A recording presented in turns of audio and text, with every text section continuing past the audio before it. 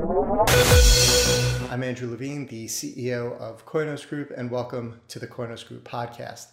At Koinos Group, we're developing the Koinos Blockchain, which will have free transfers, free accounts, and free smart contracts.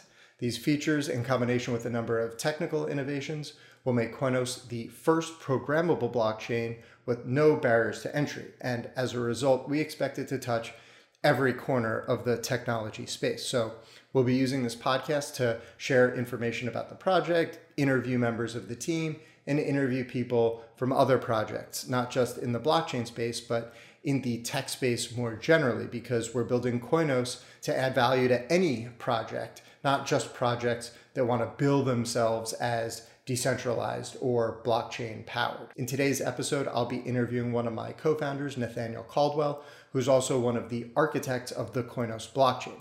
Unlike most other projects, we have not one or two, but four amazing blockchain architects with unrivaled experience building, maintaining, and upgrading high-performance blockchains. In this episode, Nathan is going to tell us a little about his background and then explain one of the important technical innovations that he's worked on called Koinos-Types. At Koinos Group, we are developer obsessed, which means that we want to build tools that developers love using to build amazing blockchain-based applications. That's why we think it's super important for Koinos to have multi-language support. It should be fast and easy to create amazing client libraries, microservices, and smart contracts in the programming languages developers already know and love, and it should also be just as easy to update them. Koinos-Types is key to accomplishing that goal. So without further ado, hey Nathan, can you tell us about your background and how you came to be working on Koinos? Got interested in programming when I was a little kid. I wanted to make video games, and that sort of was an on-ramp to learning about the wonders of computer science in general. And I was in high school. I was learning C++ and playing around with it. And by the time I got to college and had to make a choice on what I wanted to study, I was very interested in physics simulation, and so I actually went for physics and not computer science, to learn those skills. And so my undergraduate degree was in physics, and then a master's in computer science. Following that, I actually worked in nuclear physics when I was in academia, when I was studying. And then I left academia to go to the private sector and work for government contractors. I ended up, with my science computing background then, I ended up in biometrics doing fingerprinting and iris scanning solutions. And from there, I ended up in DNA forensics, writing software for crime labs. And it was around that time when I was in forensics that I was really starting to get interested in the blockchain technology. It was sort of emerging, at the time. I was in forensics for a while. It was emerging at the time. I got kind of involved in Litecoin mining and learning about the technology, and I saw it as an answer to a lot of problems that the world was having. I think it really interested me because decentralization of financial technology was really something that I'd been thinking about, but didn't have I didn't have an answer to it, at the time, but some very smart people did. And so I got very interested in studying that and realizing some of the larger problems it could solve, especially when smart contracts came to the forefront with Ethereum. And so I was very interested in that, and especially since I was working as a government contractor in things like biometrics and crime labs. I sort of got a front row view to some of the just waste and corruption going on, and it really sort of struck home. for me. That's not not the right term. It's sort of it really sort of it was the right thing at the right time. It was the right technology at the right time. I thought, and so I ended up actually getting an interview at Steemit, and so they moved me to the main Steemit blockchain team, and I was going to be a developer on that team at first, but then there was a management vacuum, and they thought I was the right person to fill it, and so I ended up as the product manager of the blockchain team, and so that was different. It was new to me. It was really good experience, and I learned a lot about another side of development there, and I learned a lot about blockchain, of course, which is it was like a dream to me. Now let's talk about Koinos-Types. It was pretty hard for me to wrap my mind around this. Can you explain Koinos-Types and why they're such an important part of our solution? What's the deal with Koinos-Types? The deal is a problem that we discovered, with our experience in implementing blockchains, is there are the protocols that you have to talk to, the blockchain, monolithic or microservices, whatever the case is. You have to have an API. You have to have your program somehow, your client library, your service, whatever you're writing. You have to have it be able to communicate. And there are certain objects, complex objects, that you simply need to have exactly the same bit for bit, or else, I mean, we're doing signature verification. We're doing all kinds of finicky things with the blockchain that you need every bit to be correct.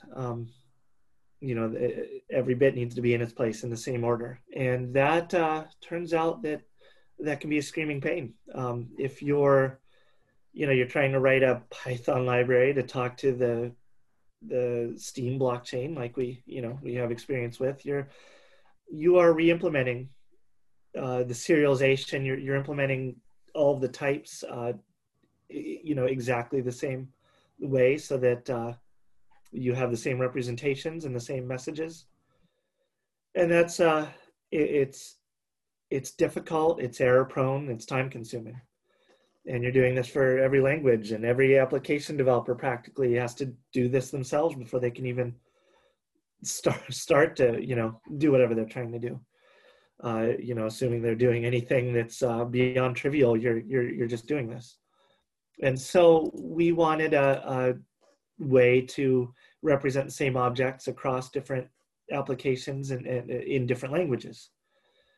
And we looked at existing technologies. There are technologies that do this. Protobufs, comes to mind. That's a major one. Google's Protobufs. But there was really nothing that we found that quite served our needs. Protobufs, for instance, doesn't guarantee the same representation across different languages or even versions, I believe, of protobufs. So you're going to communicate the same objects in the end, but the bit ordering of the serialized, when you convert it to bits, it's not necessarily going to be in the same order, which is, of course, incredibly important for a blockchain, for signatures and everything. So we couldn't use that. It didn't quite suit our needs. Close, but no cigar. And so we wrote our own solution to this. And that is, we've called it Koinos-Types. And essentially what it is, it's a definition language. We have a definition language in which you define the types that you want, the various objects, a block, a transaction, the different API requests and responses. You define what these look like, what data they hold. And then we have a compiler that compiles that definition language into an intermediate format that's then easy to convert to whatever language you want. And so we have done this for C++ and now Golang. You have native representations in the language with JSON and binary serialization that are the same across those platforms. We've designed it in such a way that adding new targets is it's significantly simpler than implementing it from the ground up in that new language. It's 10 times less work. So let me try to explain this in terms I understand it, and then you tell me how I'm wrong. You have object-oriented programming languages like C++ and programming languages that don't have objects. And so you need this kind of translation layer that enables services or programs written in these different kinds of languages to understand one another. So it's not the fact that different languages have different paradigms. It's that simply every language that you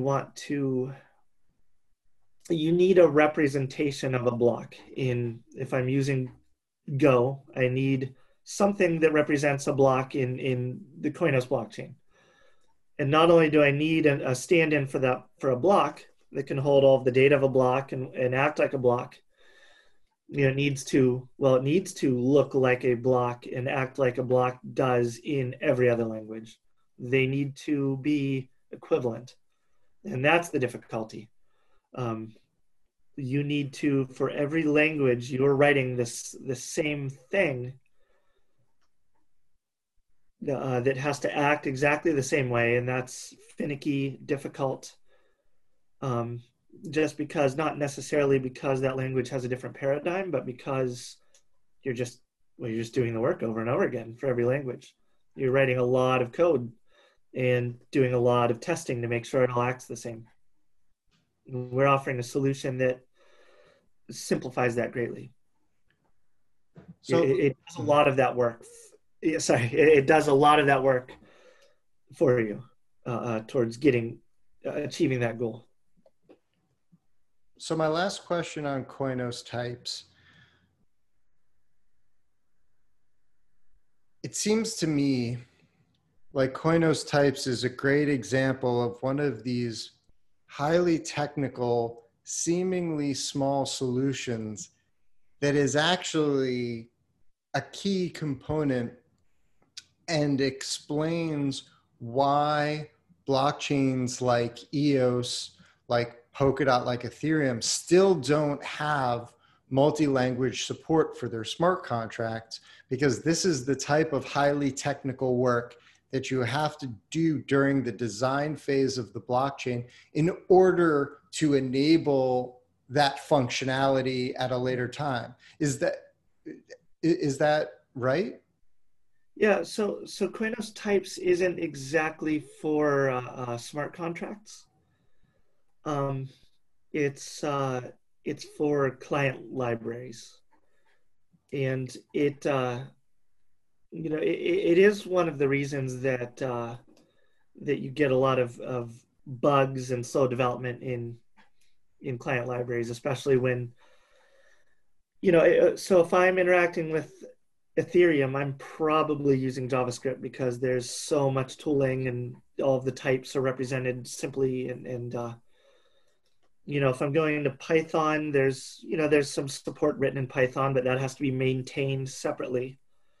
It has to be, a whole lot of work needs to be done to create and maintain the code that I need in Python to talk to Ethereum. Go libraries for Ethereum, same thing. Someone has to do a lot of work and maintenance just to get and keep those libraries running as things change. So this not only allows you to easily begin targeting a new language for a client library for a software that interacts with the blockchain, but it also makes maintenance a lot easier. You're not,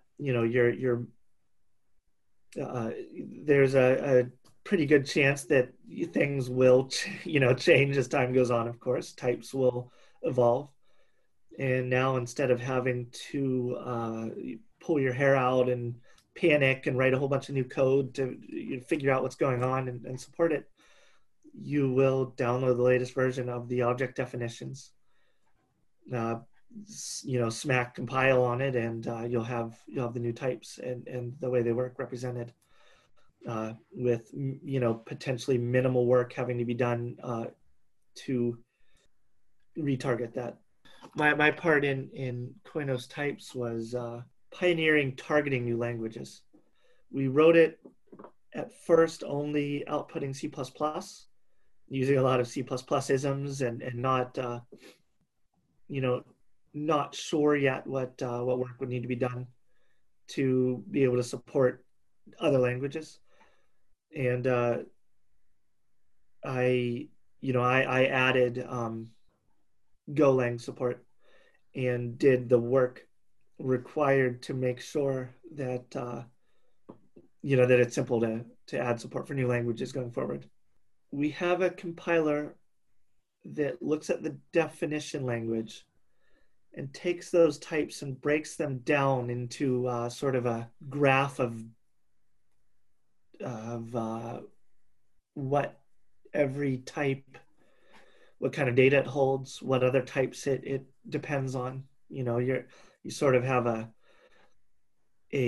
tree of dependencies, like a block holds a transaction that you have things referencing each other. So this sort of breaks it down into an easily readable, parsable map of what you're looking at. And then the way we turn that into, the way we target that for a new language is we parse that we use a macro language called Jinja, which is interestingly designed to be a web template, designed for writing out HTML, actually, but we are using it. But it turns out it's a really good multi-purpose language for just taking code and writing other code. And so we produced Jinja templates for each language that parses this map, and then what you do if you're writing a new target, then we have a bunch of macros that you can sort of copy paste and replace that you'll make it output representations that make sense in that language. And then when you run the compiler targeting that language, then you'll get your code that you can then use. It is sort of written in an object-oriented paradigm, so anything that even pseudo supports objects will be simpler. Writing it in Haskell would probably be a pain in the butt. Basics, some crazy languages would be, but most modern languages, Python, JavaScript, they'll be simple to target. They'll probably be simpler than Golang. Golang itself is kind of an odd duck with its very minimalist feature set. It was really strange the way that we had to implement some of the ideas in the macro. So many other languages will be a lot simpler than what we've already done. Most I would say that people would want to use. Is this the kind of thing where the work you've already done is useful in future work? So if you're trying to add support for a new language and it already supports a similar language, it'll be less work? Absolutely, yeah. I would just, if I were implementing a new language, which most likely will be, I would take that template for Go that we wrote, copy it, and start from there. Copy and just start, replacing pieces with. Chances are it's going to, if not completely, usable with the macros that we defined, very close with minimal, we'll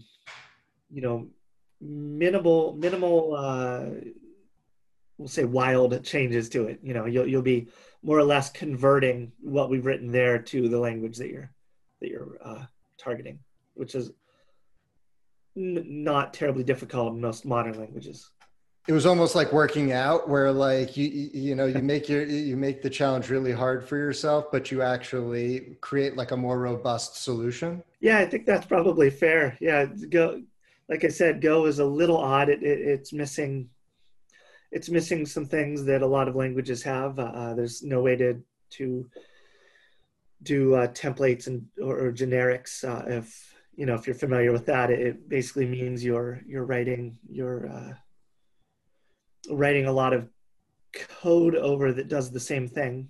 It doesn't have uh, enums. It doesn't have, there are a lot of strange things that are more difficult to implement. I'll put it that way. There are a lot of strange things that are more difficult to implement. And by doing that first, it certainly a lot of other languages that we want to target will be, now that that work's done, will be easier. Like working out and then, oh, now I have to lift a pencil. Sure.